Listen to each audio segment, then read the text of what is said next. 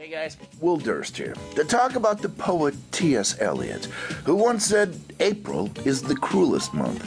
Well, old T.S. must have been a football fan, because to me, April means Easter, when Christ comes out of the cave, sees a shadow on baseball.